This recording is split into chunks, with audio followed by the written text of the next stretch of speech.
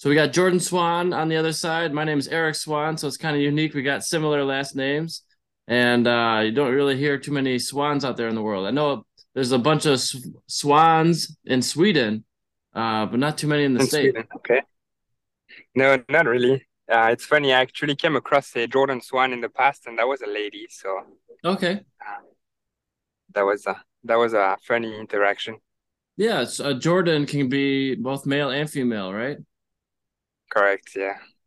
Very good. And so we met doing the sports car stuff, the sports car coaching. I was your instructor over at Speed Vegas Exotics Racing. And I'll just backtrack for a moment. This is the EricSwanRacing.com podcast. I like to jump right into it. And this is number 131 with Jordan Swan. And so, like I was saying, you came over to Speed Vegas and we did some car coaching. You were the driver, I was the coach. And so, how did that go for Sure. you? That went pretty well. That was my first experience on the track in a car. I've done some other track situations before, but that was a great first timer, and I'm definitely gonna be back there at least once a month. So pretty excited to be there again pretty soon. Awesome. And were you in the Porsche GT4? That's correct. Yes, sir. And what do you think of that car? Was it pretty nimble, pretty fast, easy to That handle? was What are great. your thoughts? That was great actually. When I came home, I started to kind of look around if there was one available for sale and kind of look at the price tag. Really got into it. So I'm a big Audi Porsche guy, and I really love the car. It was easy to just move around. I was a little cautious with it at first. Uh, didn't really want to get too aggressive because everything was so nice and so so good looking about it. Didn't want to break anything. Right. That car, brand new, starts out at I think is $101,000 stock. It's street legal, but it's still about 414 horsepower, about 3,200 pounds. So it's pretty capable, fairly light in regards to sports cars that are stock from the dealership. So it's a pretty capable car, I think. I love coaching in that. It's manageable, it's predictable. It's not too much power that people can't handle it, but it's enough that you're still going at our 1.3 mile track. You're still going 120 miles an hour down the straightaway, so almost double what you Mhm. do on the street. Yeah, that's it's pretty double sometimes. Yeah, Yeah. and No, so tell that me about that's you. Yeah, go ahead. Sorry. oh, I was just confirming what you were saying. That's a very, very nice car and gets a lot of feedback and sensation. So was really excited to see that what I thought would be a limit is actually really far from it, and there is plenty over there to just keep on pushing. So that For was sure. really cool for a first experience. I think that was really adapted to what I had to give and what I was really ready to receive. Yeah, and sounds like you have a lot of experience in go-karting. Is that right? A lot of experience. I don't know if we can say a lot, but I started a journey, and I think that go-karting is the first step in it. So I'm spending a lot of time, up to 8 hours a day over there. It's 12 lap races, and I do up to 20, 25 races a day. So trying Nice. to put 300 laps every day. Um, it's short laps, it's just commercial go-karting, um, but it's getting me a lot of time behind the wheel. It's right on the street from my house, and it gets me to interact with a lot of people. You see a lot of track guys coming there every day, and you see how surprising it is that you would expect somebody that spends so much time on the track to get there to the go-kart and be extremely good at it, and they struggle. And actually, when I came back from Vegas, I got there and I was trying to apply what you told me over there, and I struggled because I realized that it's just so different. The mechanic of it is fairly similar, but it's just the power to weight ratio is very different. So you're like, oh, it's just gonna be slower, but it's not it. There is so many differences that if I apply what you taught me on the track, I would do absolutely terrible. And the first few laps that I did with you, I was trying to get in mind kind of what I do over there with the go-kart, and that was absolutely terrible as well. So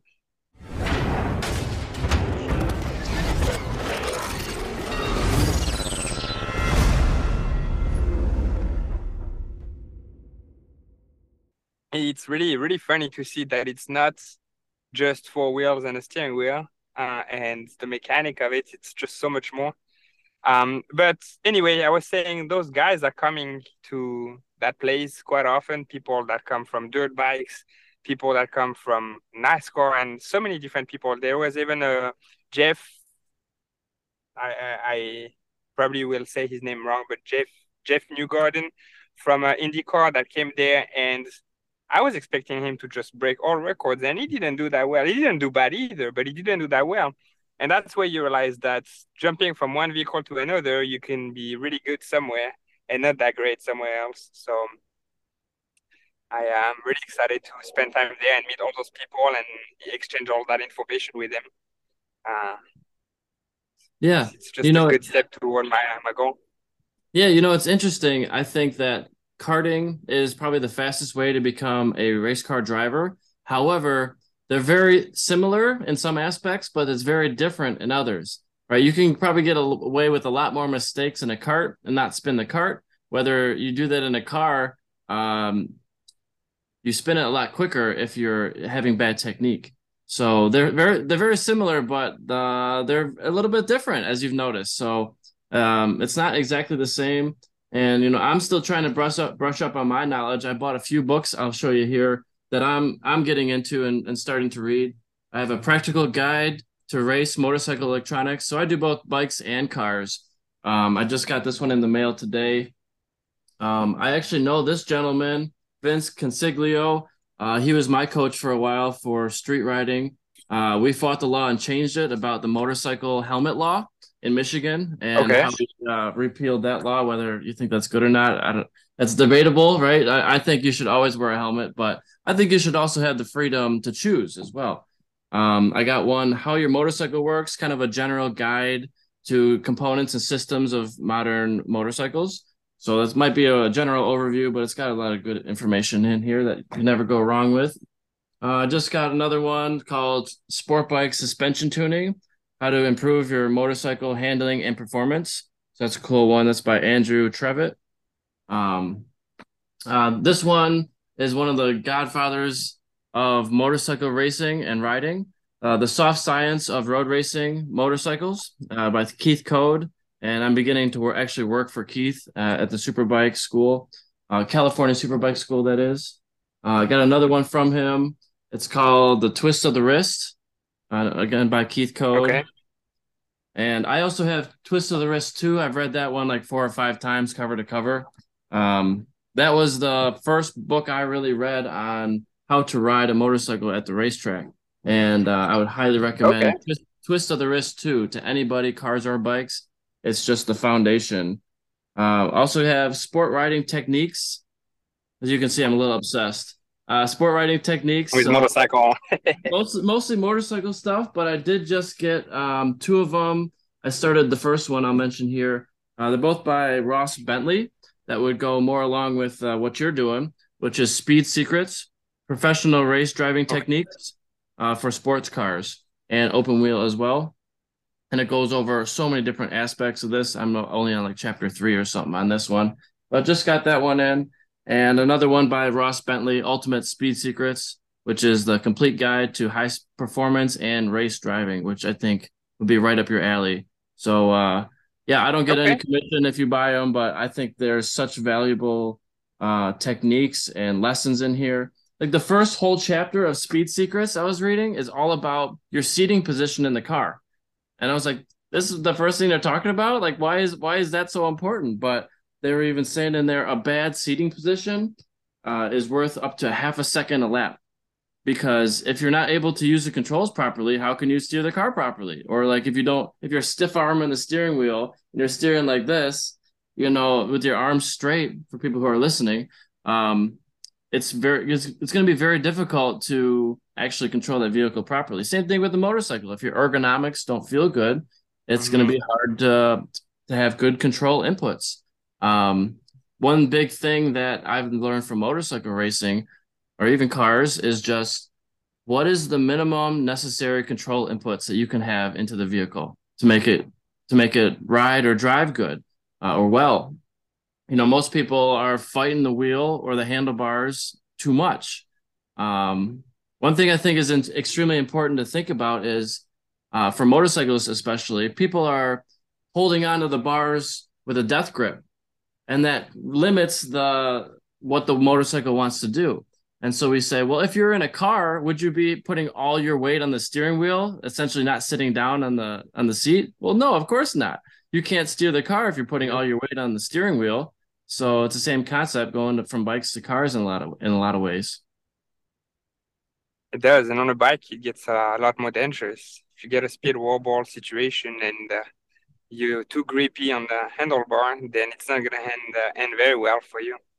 Sure, exactly. And it's So similar in a yeah, car. If you're starting to initiate a slide in a car and you limit the natural counter steering action, the passive counter steer, and you try to actively counter steer, most of the time you go too far and you're now going to initiate another slide or a flick or what's the word?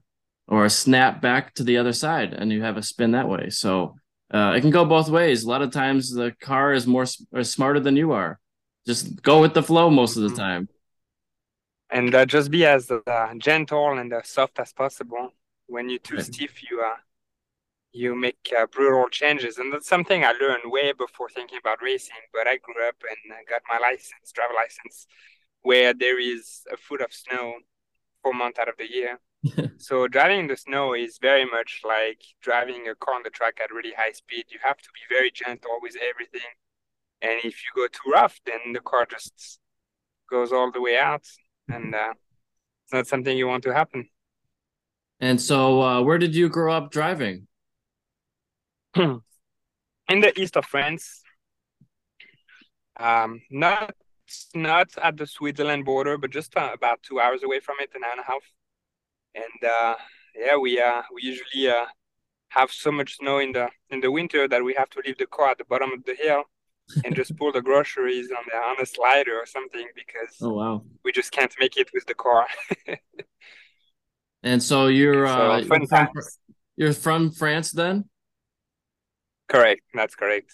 I've was born and raised over there, grew up there, and when I turned 22, I came to the US.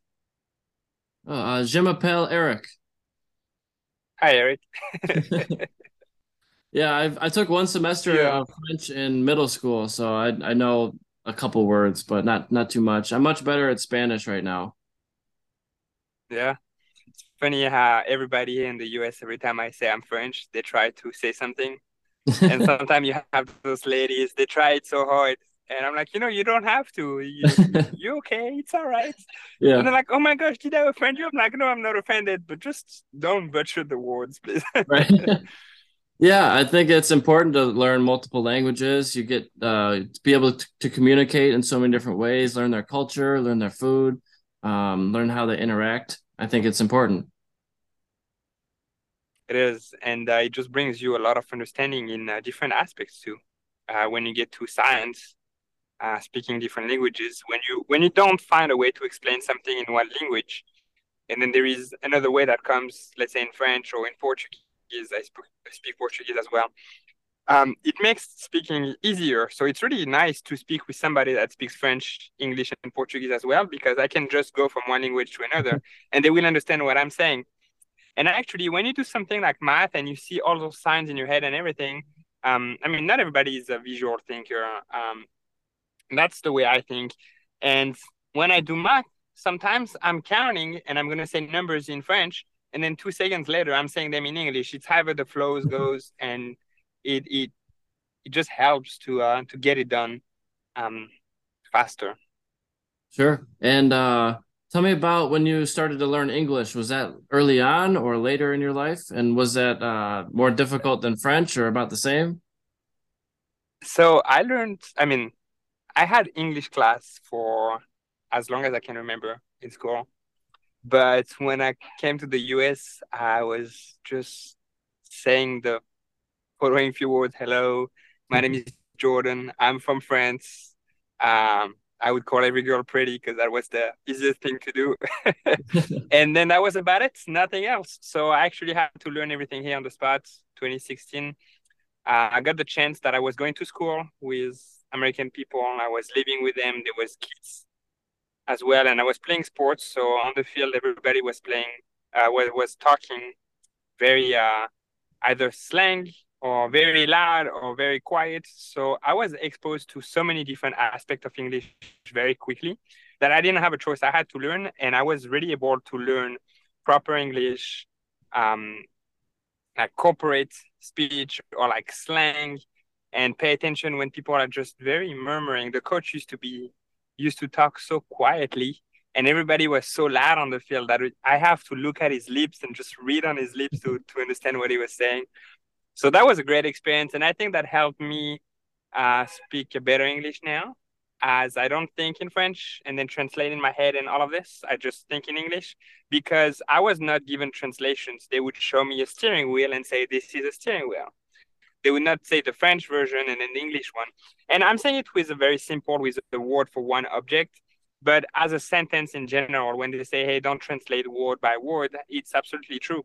And when you learn it in school, you have this tendency of everybody's teaching you that way to say, oh, this morning I cooked breakfast and ate some chocolate. And then they're going to say it in your language. And it's going to be very word by word, where it's more of a feeling, the way you express yourself. Hmm. So I'm very glad that I got to learn English here in the US because it made my life a lot easier later on. Yeah, I'd say most people don't speak in proper English. It's a lot of slang, a lot of words that really aren't in the dictionary, probably. Or I've said this before, but if somebody says, "What did he?" They don't usually say it like that. They say, "What did he? What did he say?" Right? So it's not really a Mm-hmm. word, but you say it fast and it becomes a new word. Yes, and then a lot of people write like they speak. Something that's a pet peeve. And I don't say anything. I own my business. So I have employees and I see them doing this. I'm like, oh my goodness, my eyes are like bleeding to see this. But should have. People say should have. And then they write it down should have instead of should have. And I'm like, oh my goodness, this is like so simple. And like, it doesn't even make sense to say something like should have. Right. But just people like write it like they speak it, and you see so many funny mistakes every now and then that you're just thinking, what happened? Where did this get lost in the making? Yeah, they just skip school, I guess, or they don't care about the grammar. But yeah, it's always like nails on a chalkboard when you hear that kind of stuff. Mm-hmm. Yep. You know, it's I think it's the culture in the US. It's very nurturing to the kids, where the Latin culture or the French, European in general, but the French culture, it's nurturing, but in a different way. It's very aggressive. Hmm. Parents are very much like, you don't have a choice. When a kid asks, why should I do this? Like, because I told you. So we don't ask. The parents are like, that's what it is. Your parents' word is the law. So you obey to whatever they say. And and I feel like here, when you make mistakes as a kid, the parents are very much like, "Oh, it's all right. You're gonna do better next time." Where in France, my parents would be more like, "You're gonna do better next time." And just like this movie when they say, "Oh, I promise you, I'm not gonna disappoint you ever again," and they say, "Oh, I know you won't," and then they just shoot the person. Therefore, they're not getting disappointed. It's kind of like the same thing at a different scale, obviously, but it's the same thing. It's like, "Oh, I promise I'm not gonna make that mistake again," and the parents are like, "Oh yeah, I know you're not gonna make it because they're gonna be consequences otherwise." Sure. Yeah, I think it's And maybe people want more freedom here to do whatever they want, and they're not smart enough to make those decisions, even though they might get the freedom to. yeah, I don't think if it's smart, it's just this whole I am not for, and that's just my opinion, but I'm not for compensation trophy. It's if you're not first, you last, basically, or like Yeah. what was his name? Was it Massa that said this? If you're second, it just means that you're the first one that lost. Yeah. If you finish second, it just means you're the first one that lost. And first, second, third, I get it. But then when you're the very last one of 20, 30 kids and you get a little trophy, so your feelings are not hurt, then it doesn't build like the confidence of, oh, I'm going to do better.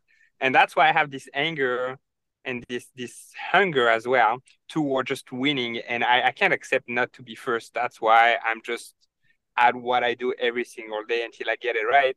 and once I get it right until nobody can get it as right as I do, is because if I'm not first, I'm angry.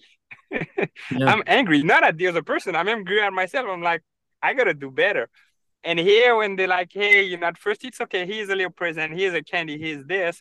It creates this environment and this mindset that if you're not first, it's okay. And I don't think it is.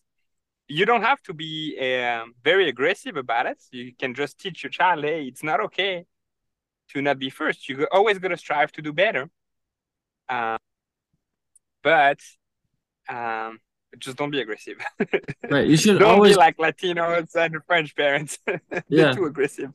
you should always strive for excellence. You're not going to be perfect in Mm-hmm. everything. You got to pick your battles, right? So I'm never going to be a astrophysicist or some chemist. Correct. Probably, I don't think that's in my cards. But I do think I can be a high level professional in my field.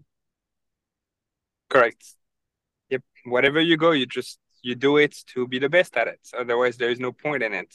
Right. And that's why I'm starting this journey. And you and I had that talk that I really want to get into Formula One. That it might get too hard, might be too hard, and it's okay. I don't see that part. Perhaps I'm not gonna make it, but that's not what I'm looking for. Like I'm gonna make it.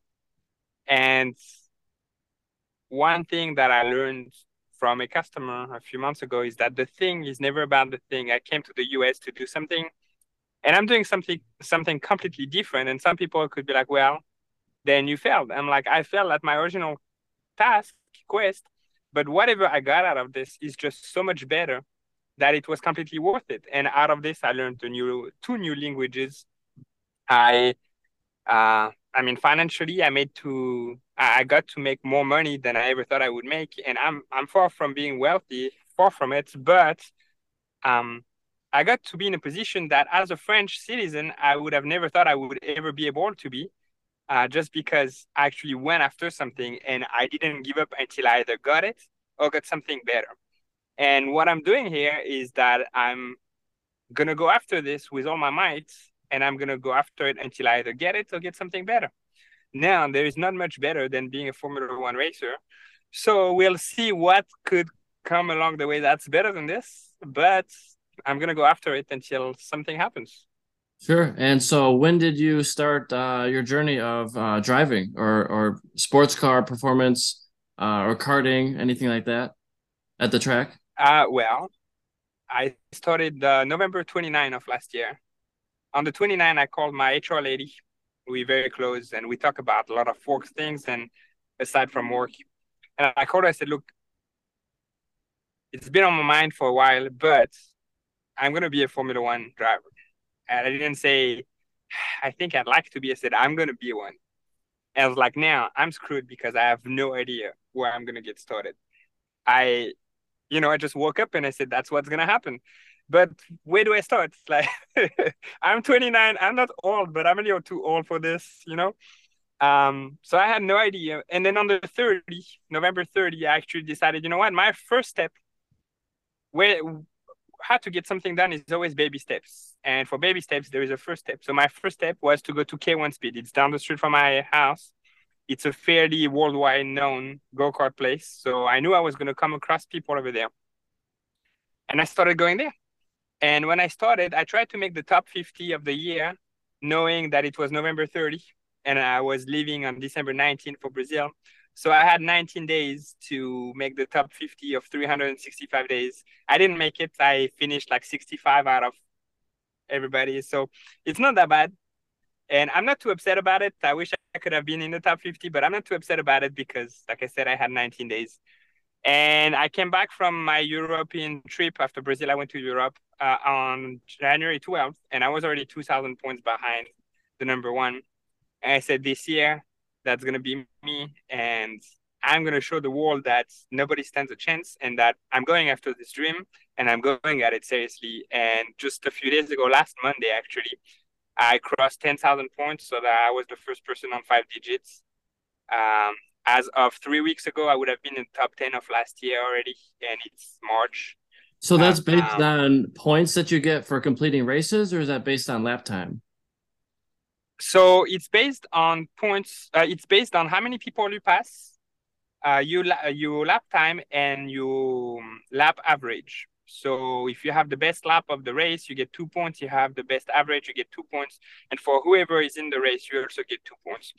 So it's mainly time and money spent on there. It's not really about skills. But if you're terrible at it, you also don't get all those points. So Right, you right. have to somewhat get good at it. Yeah. So I spend a lot of time there. And obviously, I pick and choose my battles. If there is two people on the track and I've already been racing 300 laps today, I'm not going to just keep on going for 6 points. That just doesn't make any sense. And days Yeah. like Mondays, there's double points. So I might spend a little more time over there. But that way, my name is over there. So I'm not really doing it for the sake of like, oh, I'm first just on points. Because like I said, it's mainly time and money. And I don't find that very glorifying or anything, but my name is out there. And it's funny because I've had people like created an Instagram that you have, especially just for this journey and everything, specifically for this journey. And I have people reaching out to me on there that were racing with me, and then they just found the Instagram and they start sending me messages. People found my company online and texted the company's direct line, like office line, saying, "Hey, I hope you get slower in the next race because I want to beat your lap time." Yeah. So slowly getting some exposure. I see some little kids coming yesterday. Some little kid came with his family, and I'm very friend with most of the staff that work over there now. So they came to me to tell me later on. But the parents were like, "Oh yeah, so my kid wants to race Jordan Swan," and then the kid was like, "Oh my God, no, I don't want to race Jordan Swan." And it's just funny because like this, little by little, I get exposure, and like I said, I get to meet really cool people that race other um, categories of vehicle. And just because I'm out there and I'm there every day and I'm doing my thing, then I just get a few cards in my sleeve to grab their attention. So now we can interact and we can entertain a conversation that would never have happened if I was not out there and just showing my name over there. And I'm trying to like show it by a lot. I think I'm like 3,000 points or 3 or 4,000 points in front of the number two, just because now I'm like, hey, I'm not just first. I'm taking this seriously. This whole sentence of amateurs keep on doing it until they do it right, while professional do it until they can't get it wrong, right? Well, that's what I'm trying to do. I get on the track every single day, and some carts. One of the difficulty of go-karts in commercial go-karting is that the carts need to be maintained by the location, and some carts are like having more collisions with other people, so they're slower or they steer less or more. You always have a different car, so it's really good to adapt and kind of chase and be like Kimi Raikkonen. About a half lap within the vehicle, he could just adapt to whatever he was driving. So it's really good. But it gets to push my limits too because my line can't be the same every single time with a different cart, and I have to make micro adjustments. So I keep on doing it until I can't get it wrong, regardless of which cart I get. And that's all the thing that I'm trying to represent and to help me lead the way towards statement number two, which I still don't know what it is yet. Do I you have a have goal a for 2024. sorry, do you have a simulator at home? With like a wheel and pedal setup at all? No, I don't. That's part of what I want to buy this year. Um, so probably gonna do that sometime in April. I kind of want to review the different simulators. I kind of like found a few things that seems to be pretty good setup, but I want to discuss with more people. So coming to Speed Vegas, discussing that with you, and kind of like talking with different people. I started following Sparko on Instagram, and they post a lot about this. There's this company. There was a convention about those simulators in Dubai, and they just last week, and there's this company called Teleos that has a simulator as well. So I really want to be exposed to everybody and kind of see what would fit my needs best. Because I don't care to have $100,000 simulator just because Yeah. it's the cool stuff that vibrates and lifts you up. I'd rather get something cheaper, but that's more fit to my needs rather than You just. don't need something that costs that much, really. I have a Fanatec. I would look it up. Fanatec is a really great brand. They have Mhm. there's many others, but that's the one I went with. And it was a couple thousand, 3,000 total for the I have a DD1 wheel and a Formula One It's a wheelbase, DD1 wheelbase, and a Formula One style wheel. But you can get tons of different types of wheels that are circular, or even like Mm-hmm. off McLaren that you can actually put on a real car. So they're very high level. And then I have the V3 inverted pedals. Even the Logitech stuff is pretty good. I would recommend something like that. And I use Assetto Corsa, which is the game that I'm using. You could use it on PC, Xbox, or PS4, maybe even PS5 now. But it's very accurate, and I think most of the people who are working at Speed Vegas actually have something similar to that. All the instructors do. So I think it's very valuable. iRacing is really great as well, but I feel like the grip model isn't as accurate as a Assetto Corsa. So like you tend to spin way easier in iRacing than you would in a Assetto Corsa. I think it's a little too unrealistic in iRacing, but that's a very Okay. popular game as well. And I personally know a guy who won an iRacing championship and got a real car drive. He got a seat in a car and a pro series for SRO championship in Canada. And so you can really translate the skills from a simulator into a real life car fairly well. And, the first couple rounds of the season, he said he was not up to speed because it's so different when you have the G-force and everything. But by the end of the season, he was winning races and getting on the podium. First year ever in a real car. So I would say the karting is not a bad idea, but like you experienced going from the karts to a real car, it's different, right? So getting Mm-hmm. some time behind a simulator is maybe even more important, I would say. If that's the route you want to take and go into cars, I would look at getting a simulator. I would look at doing track days and maybe even renting a car. What Speed Vegas is more of an experience, right? So Mm-hmm. it's not a driving school. So I would do some serious driving schools that you can go out there and rent their cars, like a Skip Barber school.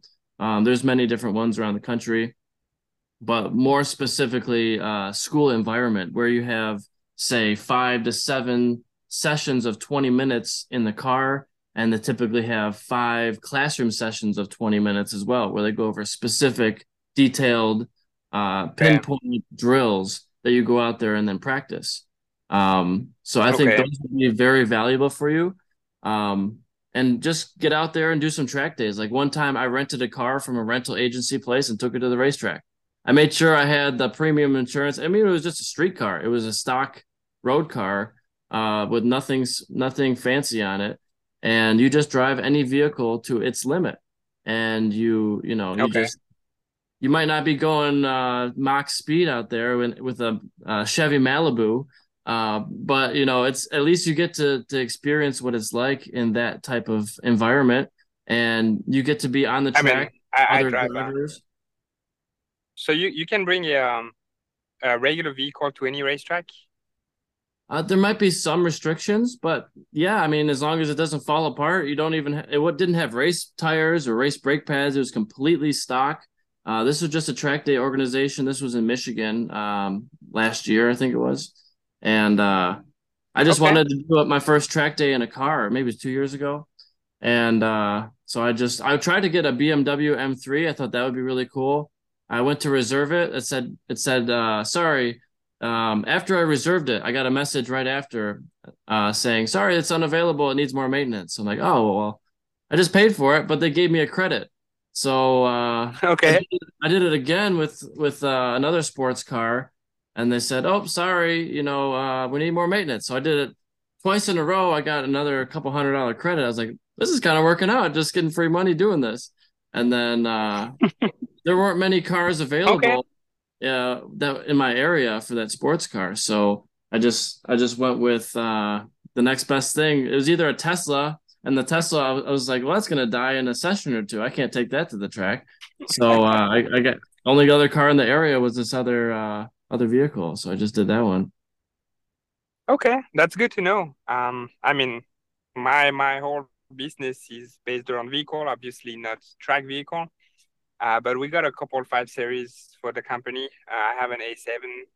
And then with Turo nowadays, it's just so easy to rent any car you want for a pretty reasonable price.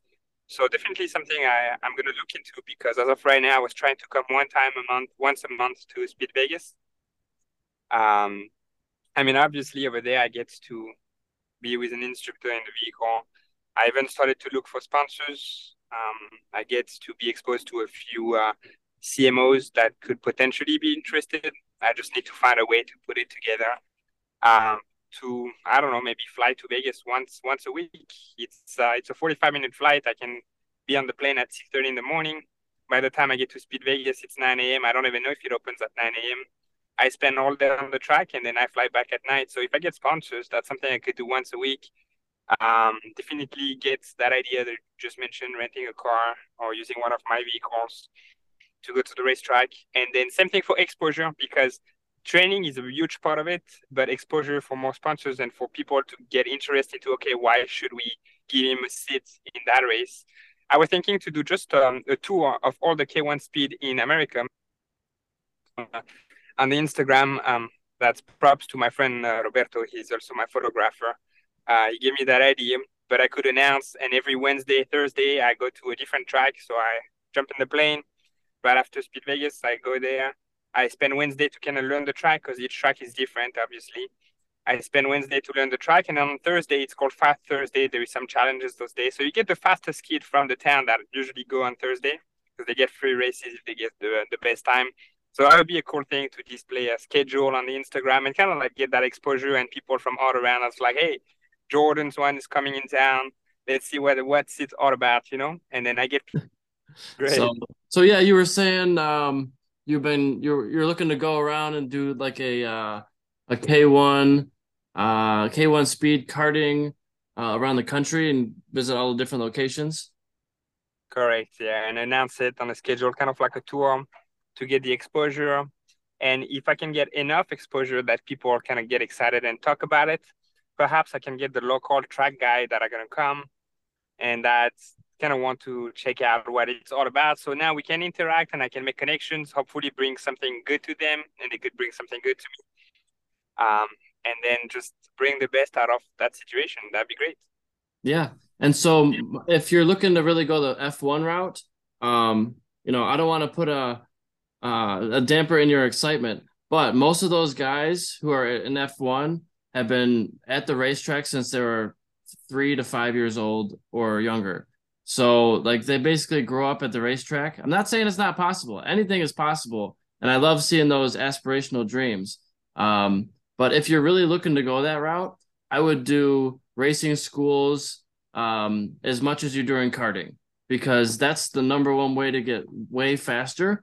If you have somebody um, teaching you all the different drills that you can do in the car and techniques that will allow you to go faster and be safer, is really get on a racetrack with a bigger vehicle. And on the bigger courses, the karting is great, but it's not everything. Especially if you don't want to be a professional go-kart racer. And if you did want to be a Mm-hmm. go-kart racer, I would even recommend looking into tag karts, TAG, or shifter karts. The tag karts Mm-hmm. are really quick. The Tony karts are great. The IAME X30 horsepower engines are out of this world. Um, but something like that would be the next step up from K1. K1 is more Mm-hmm. like you said, it's a commercial operation where you just rent the carts. Now, if you had your own cart, you could be traveling to all these different go-kart tracks, going double the speed. And yes, you'd have to be doing more maintenance on the cart, whether that's transmissions or engines or changing tires. But I think you get a better sense of what's really possible if you were to do Mm-hmm. some like USPKS is United States Pro Kart Series. I would highly recommend at least attend one of those events. Talk to those people because those people are much closer to real racing than K1 is. Not to throw shade at it at all, Obviously. but it's the next step. And if you're really looking Mm-hmm. to get to that next step, I would say do less of K1 and do more of outside go-kart tracks and do more of Okay. the big tracks with cars. That will give you so much more of an understanding of what these cars are capable of.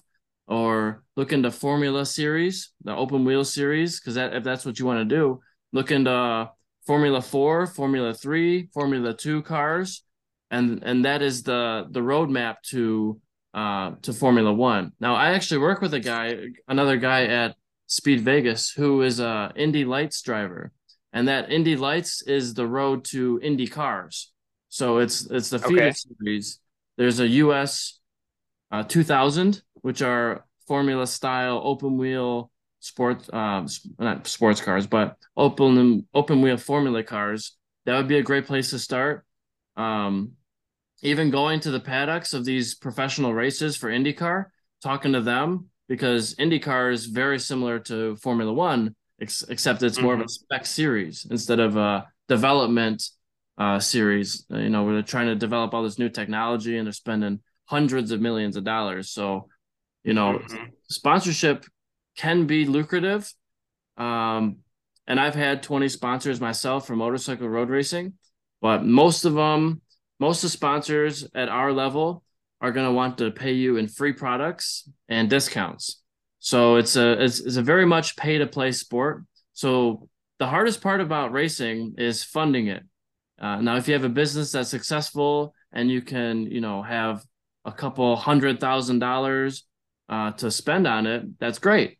Not a lot of people have that extra income to just, spend on their hobby at this point. But like for me, a full professional series of motorcycle racing, 10 rounds, maybe say 11 rounds plus testing rounds, um, and training, you're looking at $150,000 for a full semi truck and a plane ticket to every event, hotel rooms, food and all that. Now, an Indy Lights full season, which is not even IndyCar yet, just the feeder series, you're looking at 1.5 million just to show up. Mm-hmm. So you're talking IndyCar, you're talking probably tens of millions, and to do Formula One, you're talking probably hundreds of millions just to be on the grid before you even win a single race. So just to enter Mm-hmm. these series, you're talking big money, which is a big barrier for a lot of people, for me especially. So like, there's a ton of people with a lot of talent who just don't have the money to do it. And that's where I'm trying to make a point that whoever you are, just set your mind to it. And like I said, so like you said, the karting um events that you were mentioning, I will ask you a few questions after the podcast to kind of like write down everything we just spoke about. So many very interesting points right here. K1 was my baby step, my first step. That's gonna be the second one. And a lot of people have so many dreams and things, and it remains a dream because they don't know where to start. And when you start, you realize how hard it is. But I want to be able to kind of pave the way and show that even without financial support from the beginning, you can make it happen. But the question is how. So I want to make it happen. And then once I've made it happen, I can show the how. And that's really what I'm trying to accomplish with this. Um, I've been kind of bugging some of our Qualcomm customer for a little while because they sponsor Formula One and they're very much into sports and trying to get their name out there.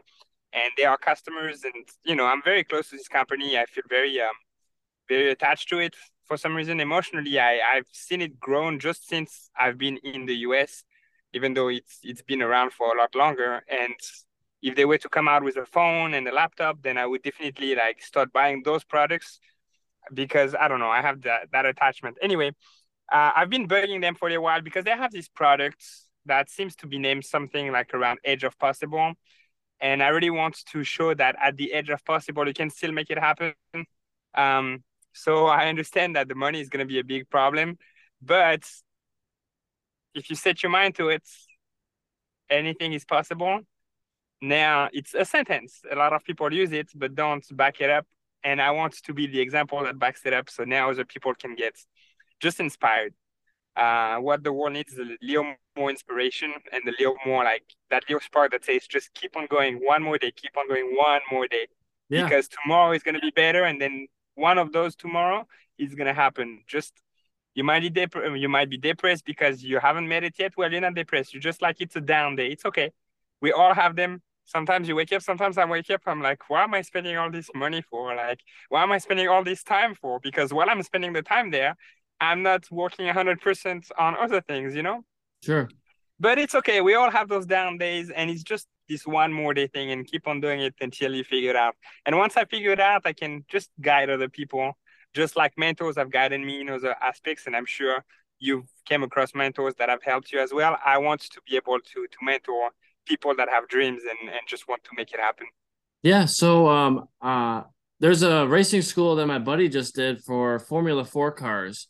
It's called Radford, Radford, Radford Racing School. And they're in Formula 4 cars. They go all around the country. I'm pretty sure it's not just one track.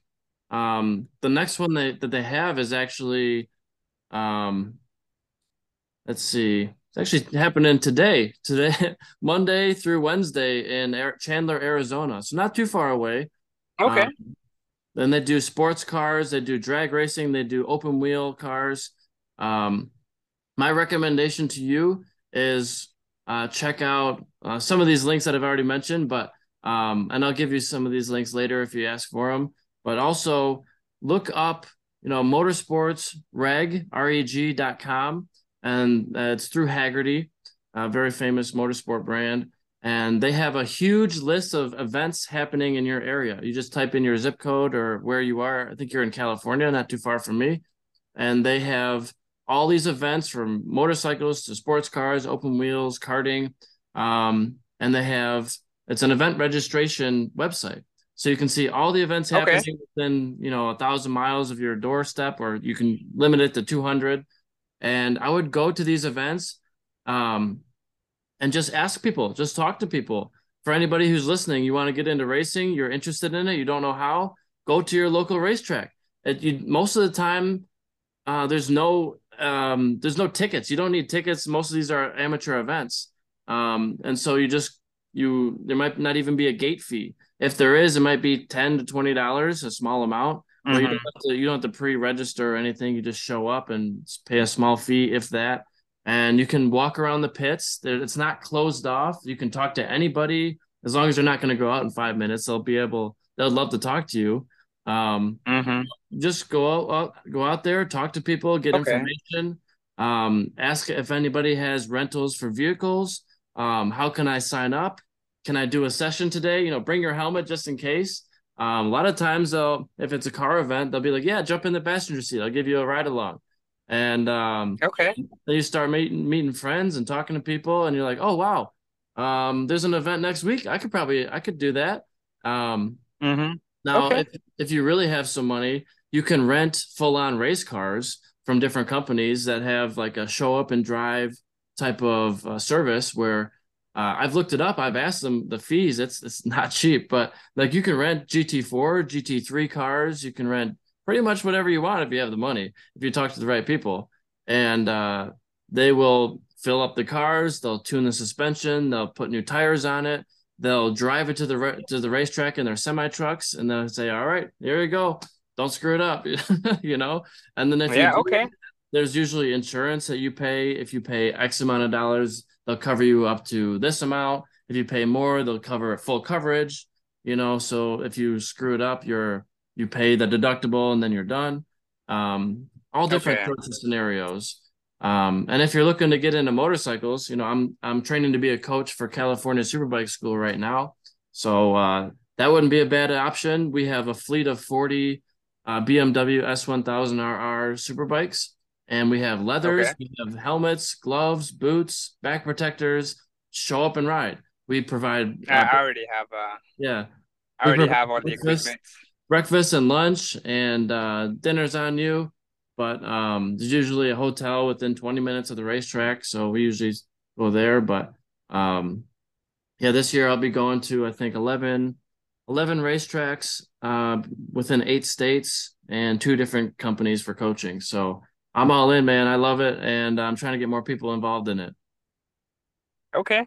Well, I definitely know a few people, and I'm actually gonna mention your name to somebody that organize. I don't know if you're familiar with Track Daz.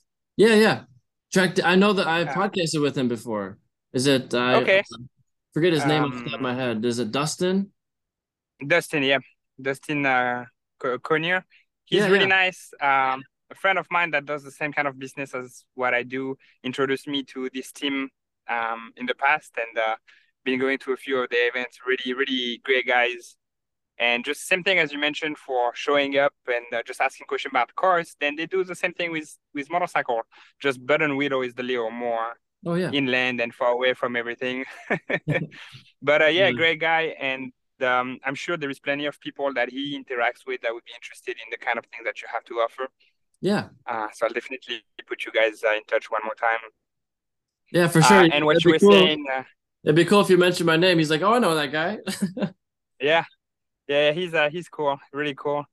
And what you were saying earlier, getting into something like the US 2000 or Formula 4, I've actually been looking into this. And in January and February, they had two events in Austin, 3 days events. It was an expensive one. I mean, $5,000 a day with a 2 day minimum plus insurance and everything. But they were putting you in a Formula 4 car and they were actually doing training and plenty of laps, lots of track time with actual scouts going there for Formula 3 and Formula 4 events.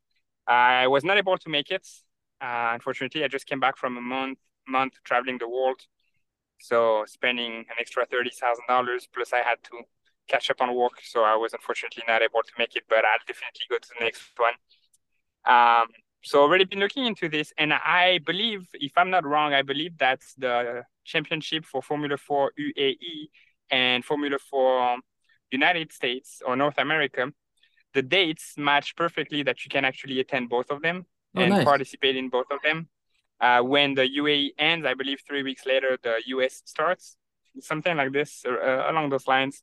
So the goal for 2024 is to be able to be on the startup line for both events, because if I can do both, then now that's bringing me the time on the track in front of other people that they're nice, but they're not just the nice people from Sunday morning that are trying to get the best lifetime. They're trying to get in front of me, and I'm gonna do whatever I can to be in front of them. So if I get to attend those 5 races with UAE and 5 races with the US, then that would be plenty of experience that I think is very invaluable if I want to move forward and further into the process. Oh, that'd be tremendous. Yeah, anytime behind a Formula 4 car would be much more valuable to you, I think, than the karting is. So I would look into that Mhm, and try to get your foot in the door with that. And like I said, that simulator racing, people think it's a video game, but I mean, it is in a way, but it's more of a realistic simulator than most people imagine. It's got that force feedback. So I have my wheels set mhm, pretty high as far as the force you need to generate to overcome the force that it gives you, and it's a mhm, workout. It's a lot of strain on your upper body. So training your neck muscles are really important. Your arm and upper body, shoulders are important. Your abs and your core, and mostly your right leg and your butt. Even you got to get all that strong, and it's a big difference going from the karting G forces to even a Formula 4 car G forces. It's a lot of physical effort and mhm. mental power just to overcome all that stuff. I am definitely going to look into this. And I believe for the resistance into the steering wheel, it comes with Thrustmaster. Is that the brand that provides this kind of feedback? I think that's one of them. Definitely a Thrustmaster. I've heard of Okay. them. I think I'm not sure who designs their force feedback, but it's branded as Fanatec. Okay. But Okay, great. I personally know some motorsports fitness coaches. So if you're looking for anybody to have tailored specific training plans and meal plans and mental workout plans for being calm on race day, I can put you in touch with those guys too. One is Southern Pride Performance, Ethan Chapluck, and On Track Performance by Skylar Kopp. They're both Okay. phenomenal. I podcasted with both of them if you look through the episodes to get a little bit of feedback or information on them, but I could put you in contact if you want their phone number as well. Okay, definitely. Yes, I'd like to speak with them. Very good. So tell me about your business a little bit. What do you do for work? Well, we do ground transportation for passengers. I don't know if you're familiar. You've probably seen them at the airport. Those guys in a suit. That hold a sign that says Mr. Smith or something like this, and then they just grab your luggage, take you to the car, and then take you to your destination. That's what we do. Okay. It's referred to as limousine, which is a very tricky word because people think of limousine as a stretch vehicle where you're gonna party in there and everything. It fits for both, for the stretch vehicle and for the black car. So I do more of the black car side, really into the corporate world, and that's how I met all of those Qualcomm and other customers. Okay. Actually, Very good. that's why I was driving today. I don't really drive anymore. I mean, near never. I think the last customer I picked up myself was probably in January because we were stuck and I had to help. But this one customer is part of my plan toward the racing. So I like to show my face and kind of discuss with him. He's very personable. So I was like, hey, I'm just gonna go and get him, and owner's privilege. I don't need the black suit and the tie. I can just go with the blue one and a little more relaxed. Um, so yeah, that's what we do, and we just made an acquisition um, in Atlanta, and we're trying to get into the motor coach and buses part because that's where there is plenty of development to be made, so much expansion possible, and then therefore that's where the money is at. If you can pair the sedan SUV and the bigger vehicle, and it gives you a hand toward the world. You really have that hand onto what's going on in the world because the kind of people that use this, there is mom and pops kind of going to dinner for a date night, but it's mainly the people that move the world around. And I really like to be able to be in that environment. I'm not really about the celebrity world, but the people that are changing everything every day, that's who I want to be around. So that really it gives me what I want. I can be behind the wheel if I want to, which I really love this, and I can be exposed to the people that are accomplishing things that I'm happy to see around the world. So it's very fulfilling, very very fulfilling to be in that industry. Sure. And there's probably a lot of players in that industry, right? So what makes your company stand out from the rest? Um, well, we were in Las Vegas when I came to Speed Vegas for a convention. And actually, while I was on the track, my HR lady was over there. And, when we meet at those conventions, we meet the same people we've met before. We all kind of friends. So we start partying when the convention is over or like at nights when the stations are over, we start partying and get a few drinks. And since we're getting in the industry very aggressively and get those motor coaches uh, and all this acquisition situation, people have the tendency to kind of talk shit about us, kind of like, hey, we shaking the world around. So some people just want to spit on us, and some of the people are getting a little scared and they're like, okay, what is this guy doing? Anyway, there's this guy, gentleman, that's somebody we interact with quite often. He's a really cool guy, but he has a big mouth, and he got a little drunk, and he didn't realize that my HR lady was gonna tell me whatever's happening behind my back anyway.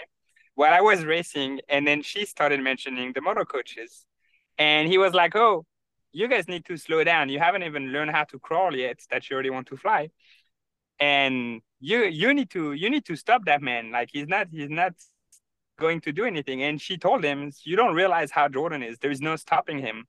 So that's what makes us different. It's that the environment I'm trying to bring in is my personality overall is like there's nobody stopping us. So we went through COVID 6 months after starting the company. That didn't stop us. We went through plenty of drama and problems and everything, but that's not stopping us. So tomorrow you can throw another recession at us or another COVID-19. We got it. And when you guys are gonna get bored of it, then we're gonna play the game until the end. So there's a lot of player, but we're gonna stick around. So we're not gonna go home at halftime. That's what makes us different. That's good to hear. Sounds like you're in it for the long haul. And so, what would you say are your biggest challenges with the company? Um, I've never been in the corporate world before I started this company. I've been military before, and then I came here. I was a student. I was a nanny on the side. I mean, that was part of my visa and everything. So I've never been in the corporate world. So that's been a huge challenge, has been to learn how things works. Because in the military, you tell your guy to do something, they gotta do it. And if they don't do it, you're kind of allowed to slap them behind the ears, like shut up, get to it, do some push-ups. And like, I don't care if you're crying. Like, there is no crying. You sick? Well, are you dead? No. Then you come to work, you know? So then I had to come to the realization that the corporate world didn't work that way, especially in California. On top of that, I'm French, so I'm very straightforward. And I say a lot of things the way I would say them in France. And I very quickly realized that I can't do this in California. So I had to adapt to this. Not only just speaking, but the financials in the military is a huge financial um, hole. So the money is spent, but it's not necessarily made in the bank. And corporate world, you can do this. So you have to learn the financials, and it's a lot more complicated than just having your own budget. So I think that part has been extremely hard.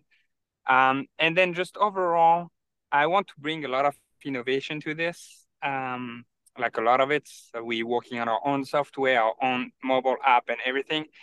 And I came to face a lot of struggle because no, the world doesn't happen as fast as my thoughts are coming. And I guess, yeah, the hardest part of this has been to just slow everything down enough that I can speed up the world a little bit, but I don't have to just fall off my legs and fall on my face because I'm trying to speed up the world too fast. You know, there's just so much I can accelerate everything around me before they start being like, okay, you're going too fast, just go away.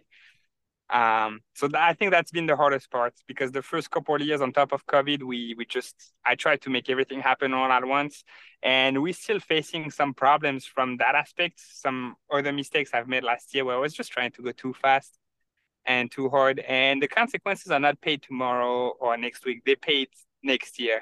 We're Yeah. paying now the consequences of my mistakes from early last year. So now I think that's the hardest part is just to get to the right speed and realize that the world doesn't move the way and at the speed that you want it to. Sure, I understand that. It's a lot going on there. It sounds like it's a big operation. We try. Yeah. And so I wanted to switch gears and talk about marketing for a little bit. For racing that is. And so have you developed a race resume of sorts? Your accomplishments in racing, like in a like a PDF document or anything like that? Not at all. I don't have anything to put on there. So it sounds like uh, you've done track days for motorcycles Correct. and a lot of karting. Is there any other actual like racing outside of the karting world that you've done? Nope, that's it for now. Okay. Well, if you could compile all of your karting, I'm sure you could make a resume out of that as well. I You know, can, yeah. if you've kept track of your podiums, your first places, you could at least say like this is not where I want to be, in 5 years, but this is what I've done so far, and this is where I'd like to be. And if you do have a big social media presence, that's very valuable to them because if you look at some of the top pros in certain motorsports, they're not always winning races, but they seem to be in the sport for a long time, and they have views, they have people paying attention to them, and I think that's so important nowadays. It's not always how fast you are now; it's about how many followers you have, how many interactions, how on in social media are you getting. And there's actually a woman in drag racing. Her name is Megan Meyer, Meyer. And she's got a website that is dedicated to sponsorship activation and gaining sponsorship and how to do it. And she has her own course on how to attract sponsors and how to keep sponsors, how to make them happy, how to best promote your sponsors, and to get them in the first place. So I think it's Okay. super, super valuable. It's a course that I'd like to take because I'm not perfect myself, but yeah, I think it's meganmeyer.racing. Um, and I'm sure you could find it from there, but she's got a whole course on how to get sponsorship through social media and through real money paying sponsors. Looks like she has a lot of testimonials. Like I said, it's a course I would like to take myself. And I don't think it's that expensive either. The results that you could get for a small amount of, a couple week or a couple month course, I think could be super valuable. Okay, I'll definitely look into this. There is a lot of things very valuable in that interview that I'm gonna spend about 10 hours just to organize the notes properly for all of this and just put it into motion. Yeah, I'm giving away a lot of free information here. I don't even charge anything All for it. right. Just an hour or two of your time. Well, I'll be like the average um influencer on social media that reach out to a company. I'll give you a shout out. Yeah. But I'll make sure to do this and do whatever I can to actually assist you. Starting with talking to Dustin, and then if you have anything I can do to help, I'd be happy to return the information or the favor that's been given. Yeah, and definitely stay in touch with me when you make it big in Formula 4 cars and maybe you get sick or injured. Just think of me as your replacement driver. All right. I'll be there I'll think about it. for sure. Great. And so, yeah, I'm trying to get into sports cars as well as open wheel and motorcycles as well. So, like, I love racing. I just got into bikes more because it was cheaper. I could see Yeah. myself, funding a pro season easier on a motorcycle than I ever did in a car. Mm-hmm. Yep. So Great. that's for an hour so far. Is there anything else you'd like to talk about? I think we went over pretty much everything. All right. I like it. So where can people find you online? Well, I have an Instagram, Swan underscore racing underscore was the closest that I could get. You guys can find me on there. I interact on it a lot more than I do on my personal Instagram. So whatever question or information you have, feel free to reach out, and I'd be happy to communicate with you. Are you And on that's about it. are you on YouTube? Are you a video creator? Not at all. I've been told by my company marketer to start doing this. I need to get started.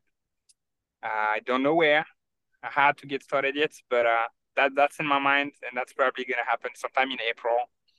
When that happens, I'll make sure to announce it on Instagram as well, so everybody can cross-reference and find me. All right. And then what's the company called? Where can people find your company if they want some services? So it's called Swan Limousine. And then we have two websites just for San Diego in general. It's called swandiego.com. So just like the city of San Diego, but with the company word Swan Diego.